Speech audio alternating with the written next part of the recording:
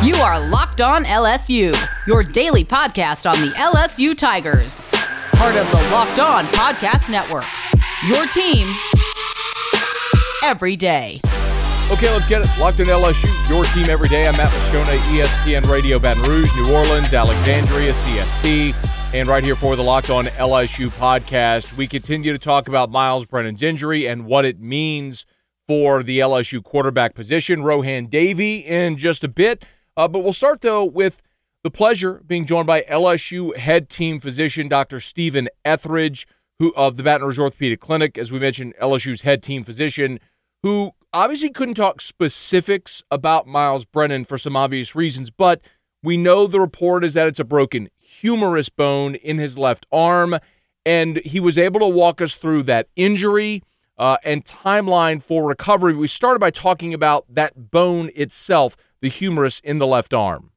Yeah, so the humerus is the upper bone in the arm. So, if we think about it as the bone that runs from the shoulder down to the elbow, it's kind of why when you bang your elbow, they talk about hitting the funny bone. Well, the humerus, that's where that comes from. Okay. But with a humerus fracture, it's all relative to where it is. Is it at the shoulder? Is it more of what we call a mid-shaft fracture? Is it more at the elbow? And each one's going to be a little bit different. Obviously, when it's around the joint, you're looking for any further joint injuries or anything of that sort. And then if it's more of a mid-shaft injury, well, then you have to determine the severity. And if we're talking about an injury that requires surgery, well, then usually it's a more severe fracture, meaning that it's probably displaced. It's maybe not lined up perfectly. And in order for it to heal well, you've got to kind of go and set it back and then put some kind of stability on it, a plate, a screw, or something along those lines, depending on the location. Can you elaborate a little bit more on that? Like, is it, if it's, so a displaced fracture obviously means like the bone isn't lined up like you alluded to. I think a lot of people know what that is. But if, or could imagine that. So does it matter where on the arm, like we don't know specifically with Myles, but does it matter where on the arm it would be if you had to go in and place a screws or a plate or anything like that? It does matter. And more about the technical procedure that you're going to do. If it's at the joint, it might be handled differently, than if it's more of a shaft injury, because you have to consider the moving parts and pieces around it. Would it be a place where you can put a plate? Would it be somewhere where you have to maybe stabilize a small piece of it? For example, you hear about, some of these kids who will have a growth plate injury at the elbow. Well, that's technically part of the humerus as well. But in those, you might just put a screw in to put the growth plate back where it goes. Whereas if it's more in the mid portion of the arm, you're going to go in with maybe a plate or something along those lines. And sometimes you even have to do more advanced surgeries, especially if these are like open fractures or things like that, where open meaning that it pushed through the skin. So it's all a little bit of relativity to it. Sure. But it does have a different effect depending on that location. Do those have different recovery times as well? They do. They do. And with an injury of this type, what you have to look at, and the reason why, we talk about indeterminate with some injuries, some are black and white, some aren't. When you're talking about this, you got to see that it's healing. So even if everything is done perfectly, if the surgery goes technically well, sometimes the bone takes longer to grow back, and regardless of age and health status, these are sometimes tough locations, and you have to wait and see that bone is healing. And then based on that, we make determinations for when we can maybe anticipate getting somebody back, whether it's to sports, back to work, or whatever it is they have to do. Dr. Stephen Etheridge is our guest from Baton Rouge Orthopedic Clinic. He's on Twitter at LSU Doc Etheridge. He's LSU's head team physician. This doesn't seem like and obviously this didn't happen on a football field, but is this a common football injury? Because I can't ever remember a broken humerus bone before. Yeah, it's not a real common football injury. You'll see it sometimes if you fall and get hit just right, or if you maybe were to land on a pile. Because if you think about the way the humerus, it's not one that is much of a weight-bearing joint like at the wrist or the elbow. But if you fall right on it, or if you get hit directly on it, it can break. It's kind of like the femur, though, in the lower leg, or in the upper part of the leg, but in the leg, where it's not broken that often. You're definitely right. We don't see it a ton in sports. It will happen, but it's more common from, if you were to, fall onto the ground, maybe especially if you were to strike like a curb or something like that, or with a car accident maybe where you have a really high impact injury. That's the more common, unless there was some kind of a defect in the bone already, like if you had some kind of a bony cyst or something like that. We'll sometimes see that as well. But usually it's something that requires a pretty high impact injury. The only time I really remember this injury is in the movie Rookie of the Year. Do you remember that movie? Yeah. So when Henry Rowan-Gardner fell and he broke his humerus, and then they put him in the cast where his arm was like in the shape of an L. Is Brennan gonna have his arm in a Henry Rowan-Gardner cast for a few months? I don't know if we'll have the Henry Rowan-Gardner cast, but hopefully we'll get the same end result where it comes back better than ever. So I did think about that. So is it possible that Brennan could come back and be a lefty throwing like 110? I can't say it's impossible. I mean, maybe we got to get that L-shaped cast to make it happen. But that'd be so good. Someone get Jay Johnson awesome on the line. What if we had a dual sports star all of a sudden now? And if that'd be amazing. I mean, I'm actually kind of pumped about the possibility of that being a thing because I haven't heard anybody else mention this. But I mean, when I heard about the humerus bone, it was the first thing that popped in my head was Henry Rowan-Gardner. I mean, I'm kind of excited. What would a cast for this look? Would you put this in a cast? So for a humerus injury, honestly, yeah, casting is very hard. If you think about just where it is in the body, it's a difficult spot. Usually with these injuries, in most settings, we're going to put somebody in a sling, like just to immobilize the arm as a whole. There are sometimes these almost clamshell-looking casts that wraps around the arm that can kind of stabilize it in some of these scenarios, but it is a difficult area to cast because it's so high up that you can still move your shoulder if you're in a cast usually. Okay, let's see. So theoretically, is it one of those things where if you could handle the pain, you could play with a cast on? Unfortunately, this spot would be tough because it is where the location is. I think obviously pain control is important, but you also don't want to put somebody out there, and especially in SEC football where they're going to be at risk of re-injuring this thing. I think it's kind of the same way to some extent with the Breeze injury that he had with the multiple rib fractures. Obviously there was pain control, but he had such a significant injury, you didn't want to put him back out there and risk another punctured lung. So while a punctured lung isn't the risk, you don't want to put him in harm's way. So I think with this one, we do have to wait until it's healed. At least it is his non-throwing arm. That is something that, with these type of injuries, you have to consider in a quarterback, obviously, but it's still got to be something where we feel safe before we let our players go out there. What is the range? And understanding what you said, that it really depends on the severity of the location. There's different times. What would be the range from like least severe to most severe for recovery? Sure. So for recovery to play sports, obviously, is different too. So if this is me, I could probably be back at my job within a few days, maybe limited, but I'm not doing a lot of stress on my arm. For a football player, like I said, we got to let it heal all the way. For normal fracture recovery, you're looking at, at least 6 to 8 weeks. Humerus fractures sometimes take a bit longer. You really want to, I think that would be the absolute short end. And even then, that's not a time frame you'd be realistic with to feel 100% safe unless everything just went perfect. But it can vary, anywhere from that range all the way up to, another month or two beyond that, just depending on how his body responds. That's what makes it tough. I mean, is it one of those things where, obviously speculative, where you hear that and you go, that's season ending? I wouldn't go that far at this point. I think obviously we're going to be optimistic. Yeah. Especially at least we still have, the season doesn't start for another month.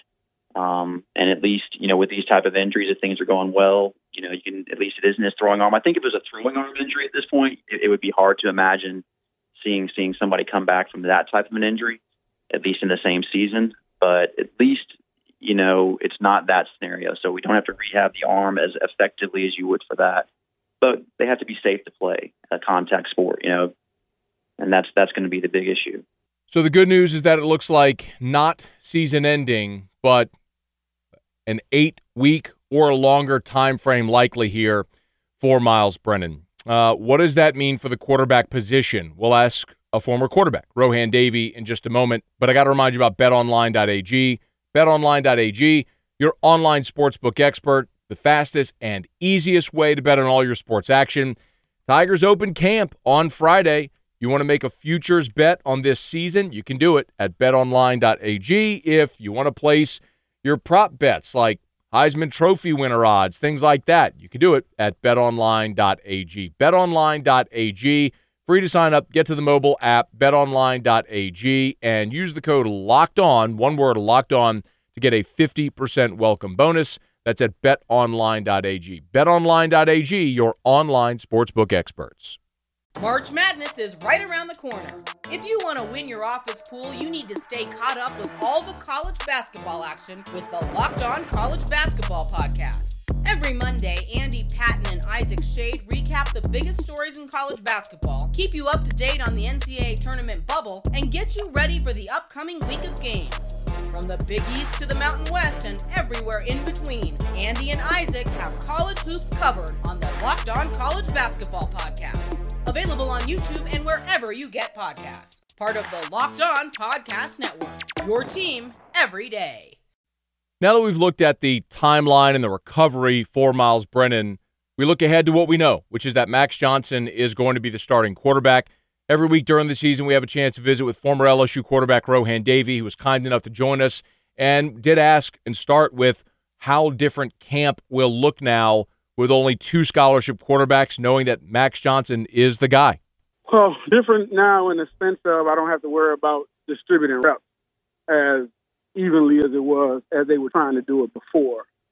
Now the concentration should or will be definitely making sure Max is in enough situations throughout training camp, and definitely making sure that there's a package put together for the young kid that he understands, that he can run with his eyes closed. He's a very smart young quarterback.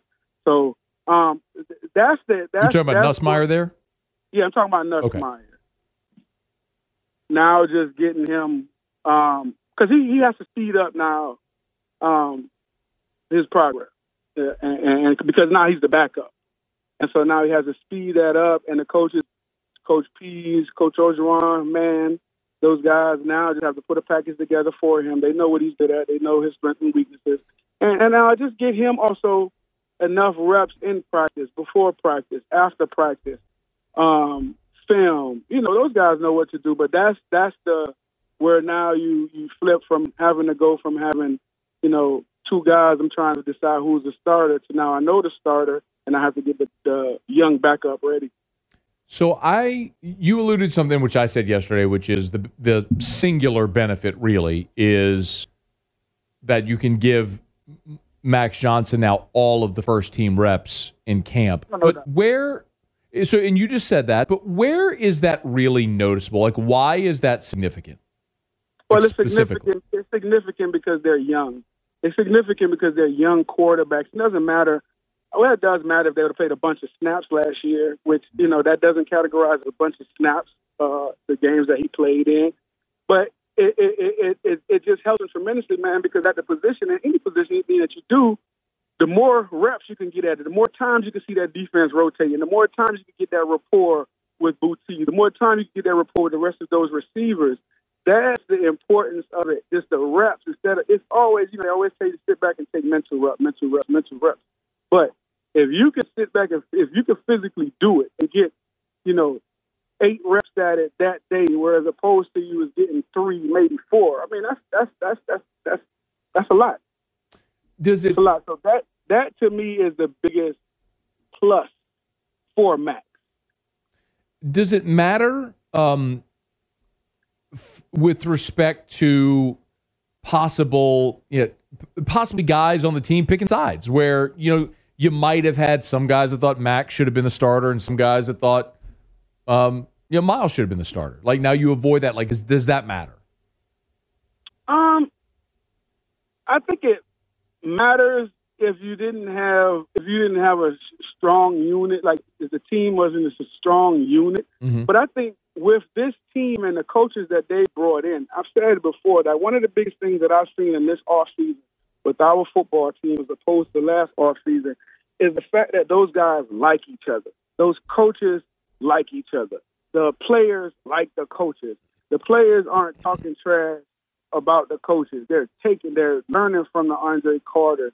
They're learning from the Jones. They're learning from the new guys that they brought in. The guys on the team, they respect and appreciate how the new coaches, as well as mixed in with the old coaches, are treating them, how they're going about their business, and it's showing in everything that they're doing. So to that question, I don't think you would have a problem. I think the guys just want the best person for the job. Rowan Davies with us. Chats all season long brought to you by South Point Volkswagen. Roe will be with us again this fall on Tuesdays. I wanted to ask you also about whether or not the offense changes now. Two-part. Number one, because of the skill set of Max as opposed to Miles, as Max is a little more athletic and has that skill set, but also because you don't have depth now, are they less likely to use Max Johnson in the run game? I don't think so. And I don't think that the playbook or anything like that changed. I think these guys always had a couple different plays that you would utilize Max legs a little bit more, whether it's moving the pocket and things of that nature. I'm sure they know that Miles is more of a Tom Brady-like with throws from the pocket, more of a pocket passer. I think that what it does, it goes back into the same feel we had when Joe was here, and not to put them in the same light, but as far as Max knowing when the journey's over, knowing when not to take those big shots, knowing when to get rid of the football, get out of bounds. So I think that's what has to change for him. Not necessarily so much, because we saw even with Joe, man, early on, it was like, no, don't run him, don't on this. Hey, that's part of his game. You know what I mean? So I don't think you could go in it scared, but I think Max could do his part on the field as far as just knowing when it's over and not when to just lay it on the line. If it's first and you got a penalty and it's now 1st and 5 and you're out the pocket trying to run, there's no need to go diving head first or take on, a linebacker or a safety coming down to pick up a yard and it's first down, that type of thing. You have to understand that.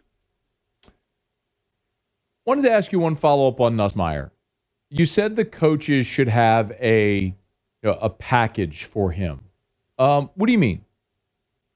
Well, just a number of plays that that he executes well, because you're not going to give him the same play as Max. So that he has whatever his limitations or non-limitations are. That he has a number of plays for him. Pass plays, I'm speaking, because run game, we all should know the run game is QBs. I don't care if you come in as a freshman or you're 60 or 70 years old. Run game is the run game. You just hand it off, throwing screens, all. You should know the run game. What I'm just speaking of is his checks, whether they're giving him two plays to go to the line. He knows those 2 plays like the back of his hand. He has, 14 or 15 pass plays that he knows like the back of his hand, that he knows where guys are going to be. There's no question when it's called, he's not thinking, he's reacting. So that's what I mean by the coaches have to put a package together for him. Is that because if there were an injury, knock on wood, but if there were an injury or some reason Max had to leave the game and Garrett went in, it's like, all right, here's the things we know that he's comfortable with? It's just a pared down offense? Correct. Okay. And I think it would be scaled down. I mean, I think it would be scaled down. He's a very, very bright kid, but he's also coming into a situation, coming out of high school, so on and so forth. And some guys could pick it up. I'm not going to put any limitations on him, but initially that would be it for me. Scale it down a little bit, get 15 to 17 pass plays that he knows at the back of his hand, and of all different sides. Play action. What his skill sets are. He's a get out the pocket type of guy, moving type of guy. So that and bring all of his skill sets into play, which are wonderful. He has a wonderful skill set. Of course, we're looking forward to having Roe back with us every week during this upcoming football season, and always look forward to telling you about Built Bar and BuiltBar.com. They are the best tasting protein bar in the world. If you tune into the Olympics, you'll notice the U.S. track and field athletes eating Built Bar, because Built Bar is the official protein bar of the U.S. track and field team, which is awesome that they're over there in Tokyo competing. And, when you grab a Built Bar, you're grabbing the same protein-packed snack that the U.S. track and field team is reaching for there in Tokyo. It's Built Bar, soft and chewy like a candy bar, high protein, high fiber, low calorie, low sugar, gluten-free. It's perfect for the keto diet. This is actually a protein bar that tastes great and is healthy for you. It's Built Bar. Online, BuiltBar.com. Order yours at BuiltBar.com. Use the code LOCKED15, that's LOCKED15, to get 15% off your order at BuiltBar.com. LSU landed its first commitment for the signing class of 2023. Obviously, a ton of excitement around the 2022 class, and last week, getting the commitment from Mason Taylor, the tight end out of Florida, Emory Jones as well. Disappointment with what happened with Jacoby Matthews decommitting, but there's still an opportunity potentially to get him back. Well, LSU with an early get for the class of 2023 with Omarion Miller. Omarion Miller is a wide receiver out of North Caddo, which is up obviously in North Louisiana. 6'2", 196. He is the number 243 overall prospect in the country, the 29th best receiver in the country, and the 9th best player in the state of Louisiana. So we've talked about this a lot, right? Obviously, putting the fence around the state, keeping the best players at home. They're doing that this year in 2022, which has a big bumper crop in the state. Already getting a good jump start here for 2023, getting Omarion Miller already into the class.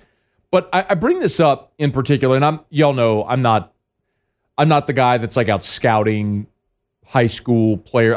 Come on, that's not me. The guys that do it, good on them. That's why we have a lot of them on the show that know that sort of stuff, and we trust them. But for me to tell you if I thought a 15-year-old is going to project well at the next level, I don't know.